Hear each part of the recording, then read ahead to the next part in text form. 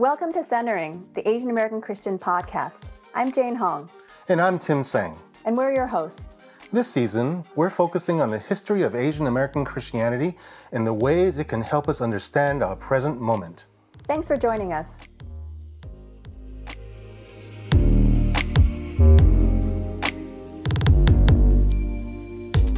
Hi, welcome to Centering, the podcast of Fuller's Asian American Center. I'm Jane Hong, a historian of 20th century U.S. immigration and foreign relations. I'm currently writing a history of Asian American evangelicalism since the 1970s. And I'm Tim Tsang, Pacific Area Director of InterVarsity's Graduate and Faculty Ministries. I'm also a historian, but of American religion, with a focus on Asian American Christianity. Jane, who will we be speaking with today?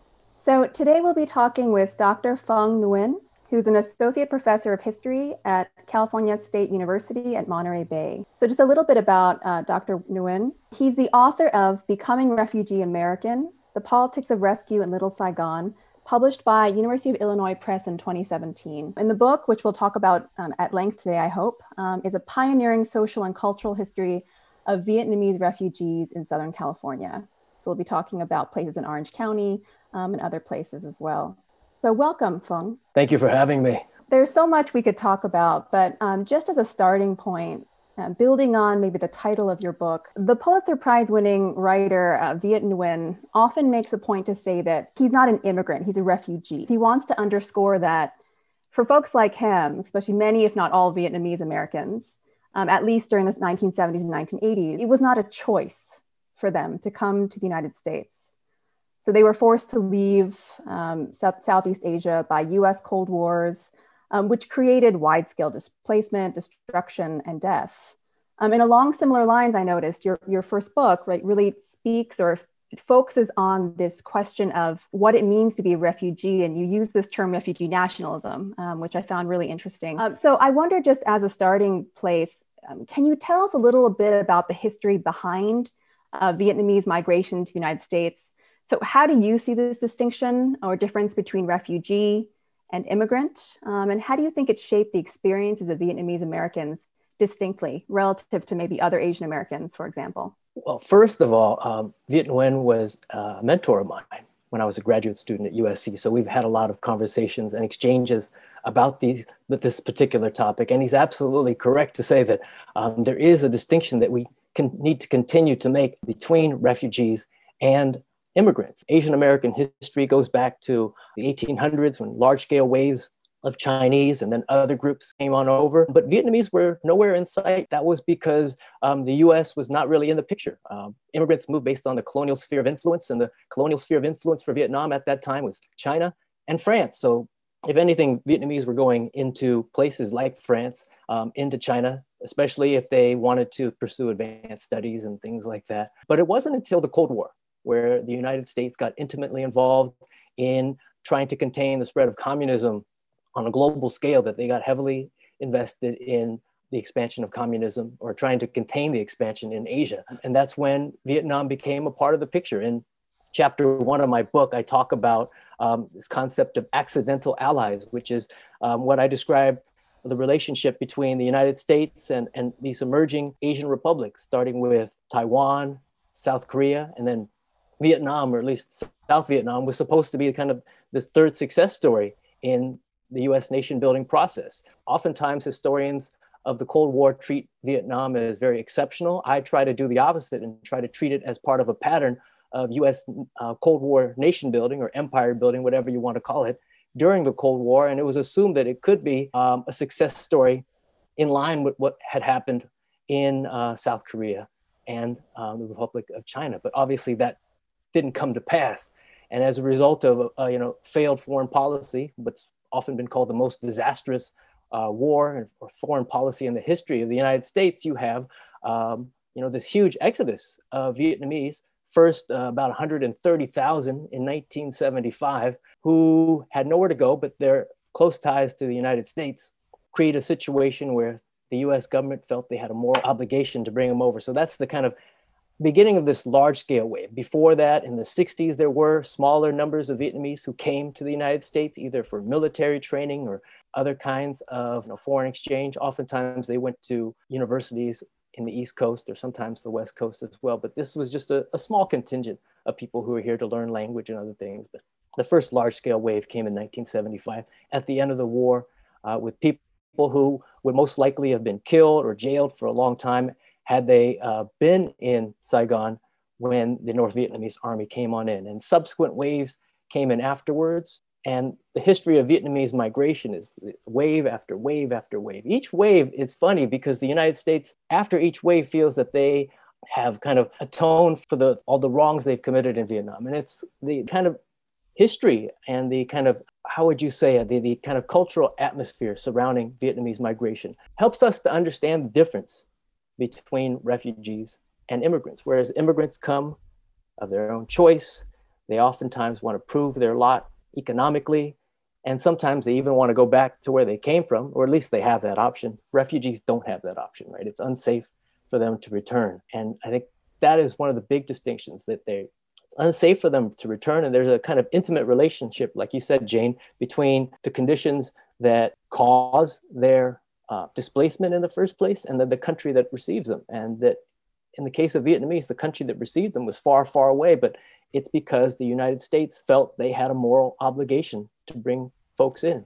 And this moral obligation was very bipartisan. So there was this consensus among liberals and conservatives that the United States had a moral obligation to bring Southeast Asian refugees into this country. So conservatives, their reason was that the United States was wrong to have cut and run, to have stopped fighting the war when they believed it could have been won, and to leave their allies behind, to hang out to dry, so to speak. Liberals felt guilty for another reason, that they felt that the war should have never been fought in the first place, that it was immoral to lead allies astray the way we did. So for different reasons, these two sides came together and said, you know what, for all the wrongs that we did, maybe this one act, and it was encapsulated most concisely in an op-ed in the New York Times back in 1975, that this could be this kind of one shred of honor and glory that the United States could attain to hopefully make up for all the wrongs that had happened in the previous 10 years. So that explains a lot of the kind of cultural nexus that brought Vietnamese in, and then subsequent waves as well, as more people started to leave the country, this time before the US had any plans to bring them out. You had the boat people coming out after that, but we can talk about that further along. But you had further waves coming out, and the basis for them arriving was most oftentimes a very moral basis. So this moral basis of people who had not necessarily a legal claim to come to this country oftentimes trumped any kind of legal grounds for entering the country. And that's, I think, one of the things that makes their experience, their entry and their experience so different. Vietnamese were not exempt from any of the kinds of racism and discrimination, micro and macro aggressions that other Asians were exposed to, but they did have that component of being refugees. And if there were enough people who could recognize that, then they received a type of charitable treatment that other Asians would probably not likely receive. No, there's so much in what you were saying that really resonated with me. You know, when I think about Vietnamese migration after the war, 1975, after the war ends, I mean, a few things that I think are important to remember. It's first, most Americans did not want to accept refugees. And so when you think about who the forces were behind refugee laws, exactly as you said, I mean, you had liberals, you had conservatives. John McCain plays a big role in some of these later pieces of legislation. One of my undergrads actually wrote a thesis about this a few years ago. And so I learned a lot, even from her research. You know, it really is Congress pushing many of these refugee laws. And that's also what's interesting about post-Vietnam refugees. The legal system under which they came was also different, as you alluded to, right? When I think about, you know, we've talked on this podcast about the 1965 Immigration Act, which is, you know, this kind of landmark act. My parents came under that act. My husband's parents came from Korea under that act. But with early Vietnamese immigrants, at least in the 70s and 80s, right, as you said, they're coming under the 1980 Refugee Act. They're coming under the 1987 Amerasian Homecoming Act. There are specific laws that are passed that create a totally different legal regime for them. And I think that's a really interesting part of the story. The other piece that I thought was really, I think, important, and that I'm really glad you fleshed out so thoroughly, It kind of goes back to this kind of well-known quip that the historian Gary Okihiro said. You know, his big piece is that Asians came to America because Americans first went to Asia. And I think, you know, exactly what you were saying, right? Mm-hmm. The history of Vietnamese migration reflects that pattern very clearly. And you're right. I think Vietnamese follow a longer history of kind of US wars and US empire. I mean, so in my research, I talk about US empire in Asia, particularly during the post-World War II period. So I look at mm-hmm. Korea, Japan, the Philippines in particular, but it is really important to remember that kind of the Cold War, right? In particular, the Cold War histories that shaped a lot of our migrations here, even with other groups like South Koreans, for example, you know, who I know better. Yeah, and I think that the Cold War implications or the context of their arrival helps us to understand a little bit more about identity formation and the terms of their acceptance. Like you mentioned just earlier at the beginning that majority of Americans didn't want Vietnamese and other Southeast Asians over, and that's absolutely true. I think it was a Gallup poll in 1975 found out that 54% of Americans did not want Southeast Asians to arrive. But in historical context, that's actually an improvement mm-hmm. over previous decades. So when Jewish people tried to get out in the late 30s from Hitler's regime, the percentage of Americans who didn't want them was in the 70s. So you have, 54% is bad, relatively in that context, but, over the long stretch of time, that's actually an improvement. It's kind of like yesterday's impeachment vote, how you interpret it. Some people might say, well, 10 Republicans voting for impeachment, that doesn't sound like a lot of people, but that's actually the most bipartisan impeachment vote in the history of the United States. I think I read one of those pieces talking about that exact point.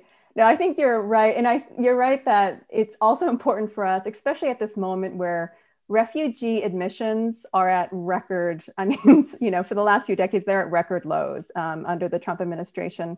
I taught a whole course on refugee migrations last semester, and the numbers are actually pretty amazing to look at.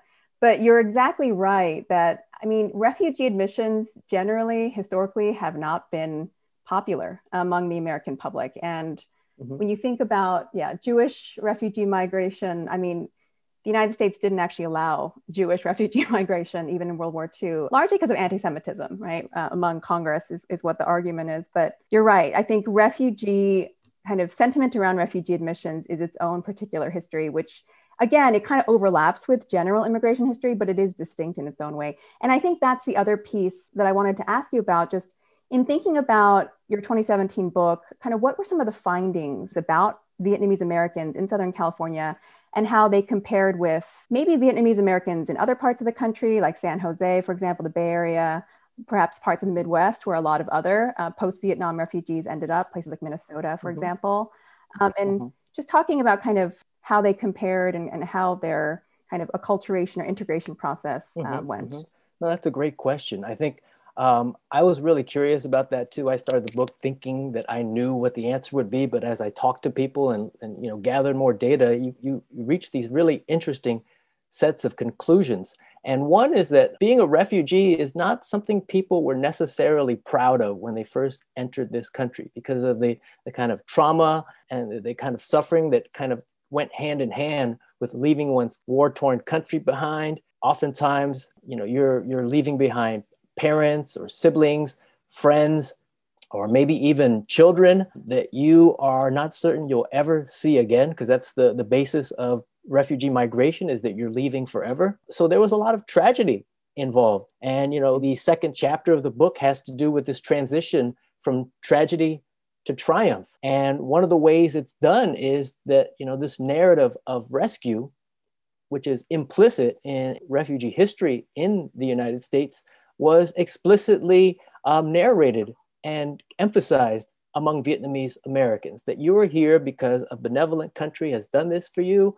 And it had an interesting effect because part of it was to make Vietnamese people feel good about themselves, but also it was to put America on the right side of history as well. So I think one of the big mistakes we make when we talk about and study Vietnamese Americans is to study them in isolation and not to think that the United States is a stakeholder in refugee identity as well, is that to make refugees proud of themselves or even to be as anti-communist as they are known to be is something the United States has a stake in. Jane, you said you've taught refugee studies already at Occidental. So one of the books you probably come across is Calculated Kindness, that talks about how the United States essentially ramped up refugee admissions during the Cold War because it would be advantageous to admit refugees specifically from communist countries. In the period from 1945 through the end of the Cold War, about 90% of all refugees were fleeing communist countries. So the United States had a very specific and narrow definition of refugee that was obviously deviated from the international definition. The international definition said anybody who was fleeing oppression or, near certain death because of their political or ethnic or religious views, whereas the United States, almost clearly defined refugee almost solely on the basis of whether or not they were fleeing communism or not. And that's why other people fleeing oppression have had a hard time coming into this country. And, the United States had this kind of policy when it came to dictatorships is, hey, as long as they're not communists, they're okay with us kind of stance. And that, the Vietnamese came here under this kind of narrative and kind of discourse of rescue. And that kind of set the terms for how they would see themselves. If you are being told that you are here because a benevolent nation rescued you, then the kind of posturing that's expected of you is going to be that of eternal gratitude, right? That you feel that you are indebted to the country that brought you in, but at the same time that this sense of indebtedness, this narrative of rescue is something that Vietnamese can use in their favor as well, to say, well, you did this because you owed us something. You have a moral obligation. Well, maybe you have a moral obligation to bring these other people in, such as people who are in the re-education camps right now, the political prisoners in Vietnam. Maybe you can do this for us on this level as well. Maybe help us build a memorial or something like that. But what, in terms of the difference between like in Southern California and the rest of the country, is that I discovered, and it's in I believe the last chapter of the book, it shows the difference between Vietnamese in Boston and Vietnamese in Southern California, and that those in Boston were not able, and this is after the Cold War, to be able to build a memorial or to do any kinds of refugee or anti-communist oriented celebrations, because they, for one, were not a majority or even a large population in the Boston area. So they weren't able to really get their way politically. They had really very little political clout at the local level. And once the Cold War ended, and the federal government felt their moral obligation to Vietnamese had come to an end, the only clout Vietnamese would have from then on would be at the local level. And that's why you see more progress in terms of, refugee politics or Vietnamese American politics, to do these very kind of overtly anti-communist things, like have the flag of the Republic of Vietnam recognized, have anti-communist zones and things like that, to make sure that neighborhoods are called Little Saigon and any mention of Ho Chi Minh is met with fierce resistance and opposition, that they're able to do that because they have more clout at the local level. And at the beginning, when Vietnamese were first here, I think, I said at the beginning, they were ashamed of being refugees, and most people, Vietnamese and Americans, were ashamed to talk about the Vietnam War because, as you said, people didn't want Vietnamese people here. So public opinion about the Vietnam War was extremely negative. I witnessed it as a child myself when I think I had this incident with a peer. When I told him I was Vietnamese, this was in middle school, he said, "Vietnam, huh? We lost a lot of good boys over there." And when he meant we, he didn't mean people like me. He said he's implicating that people like me were responsible for the death of real American. And, there was this episode of Magnum PI in the early 1980s where, Magnum, like other action heroes from the 1980s, served in Vietnam and carried the scars of Vietnam. And he visits the Little Saigon area of Honolulu.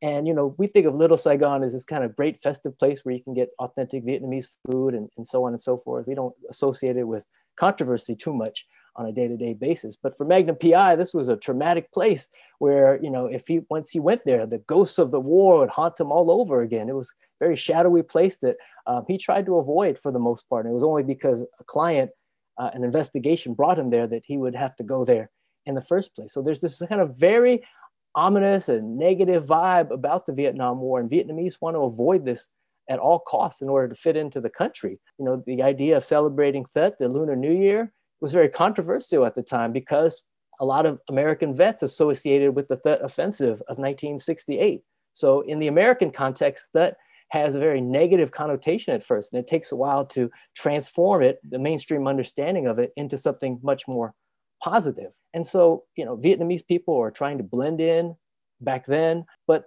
things we come to realize, especially over the course of the Reagan years is that it becomes advantageous to be very anti-communist. It actually can make them pass as kind of more American or more patriotic because it says, I hate communists just as much, if not more than you do. It's a way of saying that you are, on the American side and so forth. So those are some of the things that, help to understand what it was like to be Vietnamese and to, feel that you were brought in under this kind of discourse and politics of rescue and have your life defined by that. And I think that's what separates a lot of the older generation from the younger generation like myself, where I don't have, even though I did migrate to this country on a boat, I am technically a refugee, but I don't have actually any memories of that because I was so young. So the amount of indebtedness that I'm supposed to feel for the United States is just not organically there. Right. Fong, that is a fascinating direction that you're taking us, because as we talk about the intergenerational dynamics in the future and later on in this podcast, I think some of those issues are going to surface.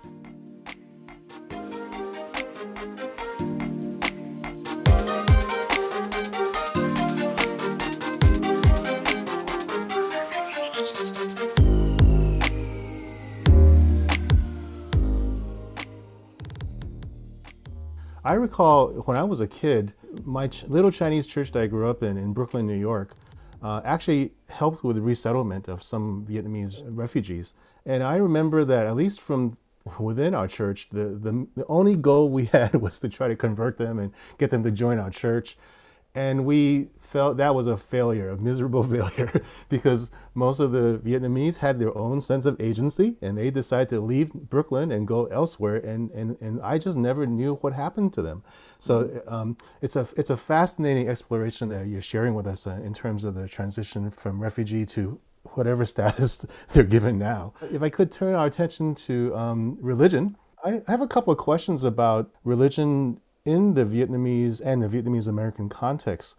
Could you tell us a little bit about the impact of religion in the history of Vietnam, at least just briefly, what was going on maybe before the 1980s? Yeah. I mean, Vietnam has always been a kind of highly fragmented society, just the geography of it and the history of war and colonialism there between the impacts of China and France, and also the other Southeast Asian countries. There's a reason curry is more popular in the southern part of Vietnam than in the northern part, for example. And that's because of its proximity to places like Thailand, which has closer proximity to India and things like that. And so, religion has always been fragmented. And that's why, for example, even though France has been there and they brought Roman Catholicism, they weren't able to make it a dominant religion the way that they were able to in their other colonies, or the way that Spain was able to make it a dominant part of the identity of the Philippines or other parts or Latin America. But they were able to, succeed in getting about 10% of the population converted to Catholicism. And that made Vietnam, as a result, the second largest Catholic country in all of Asia. Like I said, it's a fragmented religious society, so there are other religions as well. I think Cao Dai and Hoa Hao is very popular, especially amongst American academics. They like to study those two religions because I think they're fascinated by the fact that those two religions were not aligned with either the Communist Party or with the South Vietnamese government. So they were kind of seeing, almost seeing like what would have Vietnam been like if maybe those religions had more influence in that society. And I think transferring to the United States, you still have that fragmentation. Majority, or at least the plurality, are still Buddhist or non-affiliated, but Catholics are a much larger percentage of the Vietnamese American population than they are in Vietnam. So you go from 10% to a little less than, in Vietnam, to about a quarter of the Vietnamese population here in the United States being Roman Catholic. And that has to do with the fact that the government of South Vietnam during the 60s and 70s, Roman Catholics were well represented in that government and in that society in general. And so that explains a lot of the influence, or at least the representation of Roman Catholics in the United States. And I think the ability of the Roman Catholic Church to be so organized and so detail-oriented, I think allowed Roman Catholics, or Vietnamese Roman Catholics, to be able to build community, and a sustainable community, at a much faster pace than other Vietnamese groups that had to depend on maybe the commercial sphere or on kind of interpersonal relationships or just even small family structures. So I think the Vietnamese community or the Catholic community started out in an interesting way. So there was this Vietnamese priest in Binghamton, New York. And he was obviously very lonely, but he was very interested in building community. And the Catholic Church prints out a directory, publishes a directory every year and lists every single Vietnamese or every single Catholic priest in the United States, right? And you can go to different places and look it up. And I happened to look it up a few years ago. And through those directories, he was able to find that there were some Vietnamese priests that were resettled in Southern California, LA, Orange County, San Diego. And he put in a request to get transferred to Southern California. And eventually the church agreed, sent him to Southern California. So him and a few other Vietnamese Catholic priests started to build a community there. And that, they were given permission by this church called, I think it was St. Catherine's, to have mass at their facility. And of course, the place is already filled, so they wind up getting the 6 a.m. spot. But despite getting the 6 a.m. mass time slot, that it's always been packed. So that, created a kind of a magnet for other Vietnamese to move into the area. So, Vietnamese Catholic community is kind of like Field of Dreams. You build it and they will come. And the Catholic Church was actually at that time very nice to be able to sponsor carpools so that people who, lived as far away as Norwalk could make their way to Orange County to attend Vietnamese mass and actually meet other Vietnamese people. Incidentally, even though my family is not Christian, it was through the church that they were able to socialize with other Vietnamese people when they first arrived in Binghamton, New York in the late 1970s. That, obviously they wanted my parents to convert, but they were probably just happy enough having other Vietnamese in the building to socialize with, given that they didn't think they would ever be able to get back to Vietnam. But, Tim, you're talking about this secondary migration that's going on. And obviously that happened with my family too. The state of New York would not let my father work and go to school at the same time. The United States is in the midst of a serious economic recession. And the idea of self-sufficiency was a primary goal of politicians in the United States, that we can't let these people be on welfare forever. So we have to find a way to get them into the workforce. We got to make sure they get a paycheck and support their families. And so, my dad was not allowed to go to work and go to school at the same time, but he discovered that in California, he was able to do that. He could get financial aid, improve his English, improve his, soft skills, and then the hard skills at the same time. And also, make a living on the side, the way students do today. Was that a draw then? Maybe going to a state that provided more. Oh, I'm off base here, but I was asking about the social service and the general ethos. But religion is a big factor too in people. I mean, exactly. If you're a Roman Catholic and you the best you have are sympathetic English-speaking churches in Florida or North Carolina or Michigan, and you find out there's this community that's sprouting up in Southern California. And I don't think you can separate the two, because the social services, I think, and I argue in my book, are essential for, sustaining the community, at least economically, while obviously the religious institutions sustain people spiritually. And so the kind of social services that California is relatively rich in at the time makes it possible, because I think, when Vietnamese first came to this country, I mean, we can't emphasize it enough, most people didn't want them here. The people that did, right? I talk about this kind of sponsorship bubble of people who allowed Vietnamese to come into their homes and live with them, and they, paid for their room and board and everything. These people probably assume that these Vietnamese folks are crazy if they think they're going to leave the only people in America that are nice to them and think that they can survive on their own in California or other places around the country. Even though I'm sure the warm weather in California was also a magnet, but these other things are just as important. But these sponsors are like, okay, good luck. But the social services in California allow people to get the spiritual and the kind of cultural and the economic sustenance that they need. Medi-Cal existed. Almost lots of doctors accepted Medi-Cal. Almost all the Asian supermarkets accepted food stamps. You have a public education system that's relatively affordable at the time. I believe it was about $500 a year to attend a UC in the 1970s. And then going down to the CSUs and the community colleges, it's even more affordable. It's virtually free. In Orange County, they had free daycare at the community colleges. Sympathetic counselors like Gail Morrison in Santa Ana, who went out of their way to kind of help students fill out fee waivers for exams and other things, financial aid forms.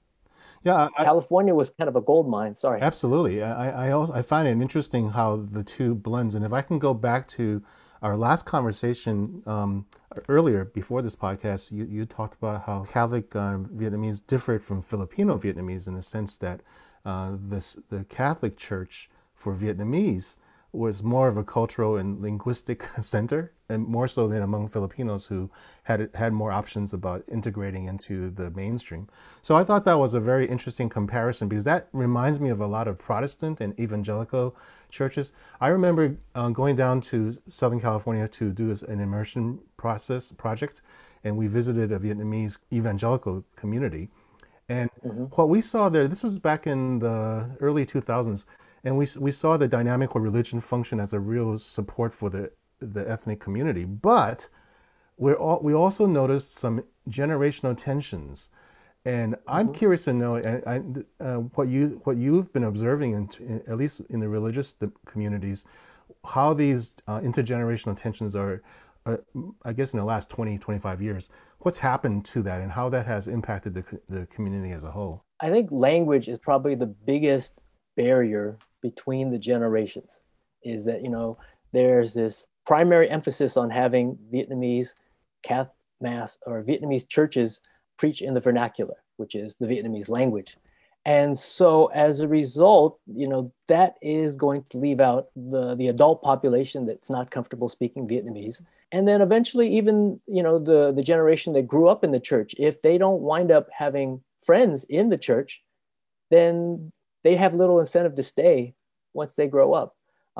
So there's a crisis of attrition that's going on. I think this applies to a lot of religious institutions as a whole, right? That their membership dwindles as people grow up and they grow out and they become lapsed Catholics or lapsed members of their church. And that probably as a result of that, the church responds by, they have two options, right? Is to become more open and welcoming and inclusive, or to kind of double down on what already works. And the Vietnamese church has doubled down on what already works. I mean, the only thing they probably opened up on is the dress code. You don't have to dress. You can wear. Do they do rock music now, or you can be very come as you are. Well, you can wear. I mean, I think it used to be you had to wear your Sunday best, right? And I went to a Vietnamese Catholic Mass in Sacramento, and when it was 100 degrees outside, and everybody's wearing shorts. Gotta love it. So we are approaching the end of our time. So I wanted to make sure I ask this question, and I'll frame it briefly. There's the politics question and kind of where religion fits into that picture. So among Asian Americans, Vietnamese Americans are among the most politically conservative. They are one of the most likely to affiliate with the Republican Party. Many voted for Donald Trump. And usually, these often, explanations as to why kind of cite the anti-communism of Southern Vietnamese refugees and their family members. And just very briefly, I mean, this is something, right? When you think about partisanship and the Cold War, right? There's this longstanding theme of Republicans are the ones who are hard on communism. They're the real anti-communists. And Democrats, right? They lost China in 1949. They're soft on communism. There's actually a whole thread that I teach in my diplomatic history class, right? There's a whole kind of partisanship to this. So I just wondered if very briefly you could just kind of speak about this political trend. And I know, so we see the kind of, right, anti-communism piece, but do you also see any religious component to this conservative trend within Vietnamese America? I think there is. I don't think you can discount it. I think it's related partly to what I was mentioning earlier about this crisis of attrition, and that, how does the church respond to it? And the Vietnamese church has responded to it by kind of doubling down on what works. So they haven't, allowed people, they don't speak any more English now than they did 30 years ago. And, they appeal to people who speak Vietnamese exclusively. So those are people who are more culturally conservative, because those are the members who have stayed after all these years. And, speaking Vietnamese is not inherently conservative, but appealing to the people who've hung out of that church over 30 years and have obviously gained seniority is in their best what they believe is in their best interest. Obviously, appealing to those people who still stick around after all these years is kind of going to increase the kind of conservative bent of the church as well. And I think, Catholics, I think, it's partly related to the history of Vietnam. In the Vietnamese community, there's this kind of folklore. And I know in the kind of non-Vietnamese context, it doesn't make sense. So, we know that in 1963, the president of South Vietnam, Ngo Dinh Diem, was killed with permission of the Kennedy administration. And at the time, at least the way the history books tell it, is that he was very unpopular in Vietnam. If you weren't Catholic, you hated his guts, right? Because he didn't like anybody who wasn't Catholic. Well, an interesting thing has happened in the Vietnamese community, and it happened, I think, first in Vietnam 10 years later, is that I think people had this kind of revisionism that said, you know what, things really went to hell after we let Ngo Dinh Diem die. And, we had this success, a bunch of coups that took place after that, failed leadership, war has just not gone anywhere.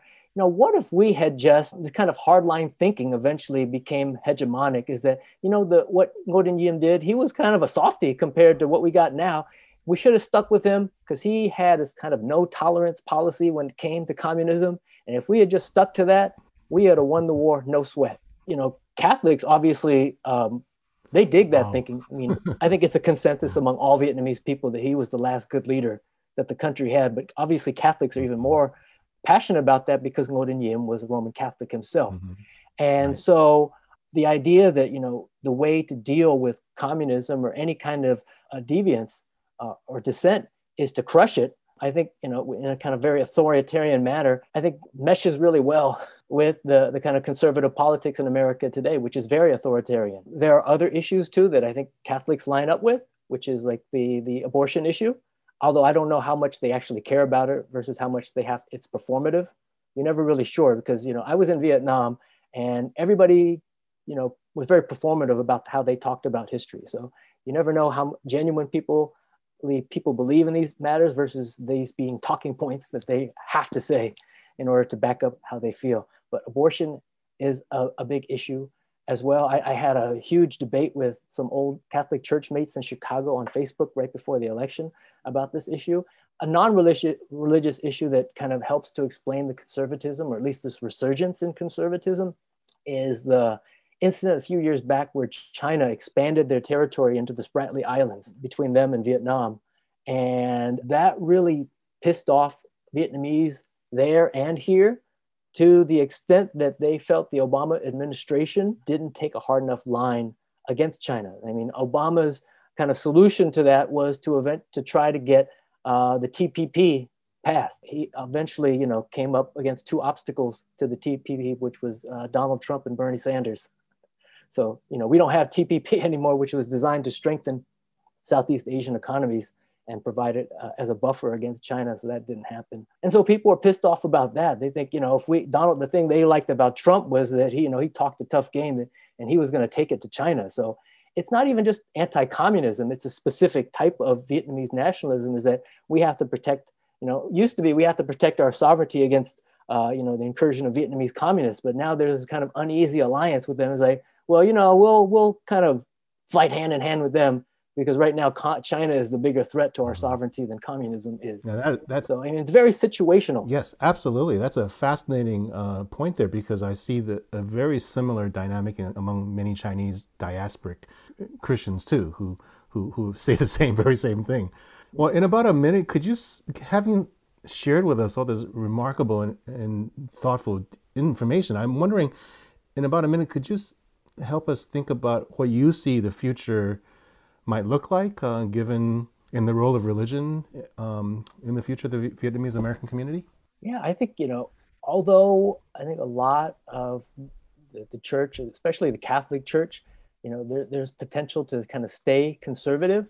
I think the church can be at a crossroads today. And I think that just depends on the extent to which I think this whole idea of a religious left in this country is able to develop and grow. So that's going to be dependent on factors outside of the Vietnamese community. And I think, it reminds me of an article I read a few years back that talked about pro-democracy movements in Southeast Asia. And he says, one of the biggest weaknesses of the pro-democracy movement right now is they don't have the support of the US left.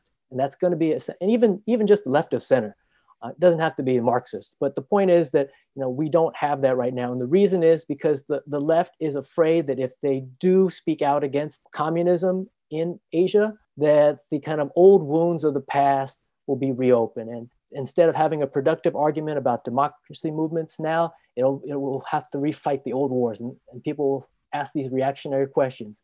Well, are you then admitting that you were wrong about the Vietnam War? And then we can't have a discussion about today's issues because we'll still be fighting about the issues of the past. But Jason, you talked about being in Georgia and the Senate elections over there, and Reverend Raphael Warnock got elected to the Senate. And I think some pundits have called this the beginning of the rise of the religious left in the United States. So, there is potential for that to happen. And, we'll have to wait and see. There are a lot of left-leaning Vietnamese Catholics in the United States. The problem is that they just don't have an institutional home right now. And it'll be interesting to see if there are, Vietnamese Americans who want to become men of the cloth and, lead these folks, or if there's another home for Vietnamese Americans outside of Vietnamese church or outside of Vietnamese pastors. But, I think there's a lot of potential for this. Yes, that's such a common theme, finding home. Phong, thank you so much for giving us your time and your insights into the Vietnamese American community and the role of religion in its history. I want to wish you God's richest blessings in your future endeavor. Thank you for having me. Thanks for joining us for another episode of Centering, the Asian American Christian Podcast. You can listen to Centering episodes at soundcloud.com/Centering Podcast or your favorite podcast apps. Go in peace, and remember that God loves and embraces all of who you are.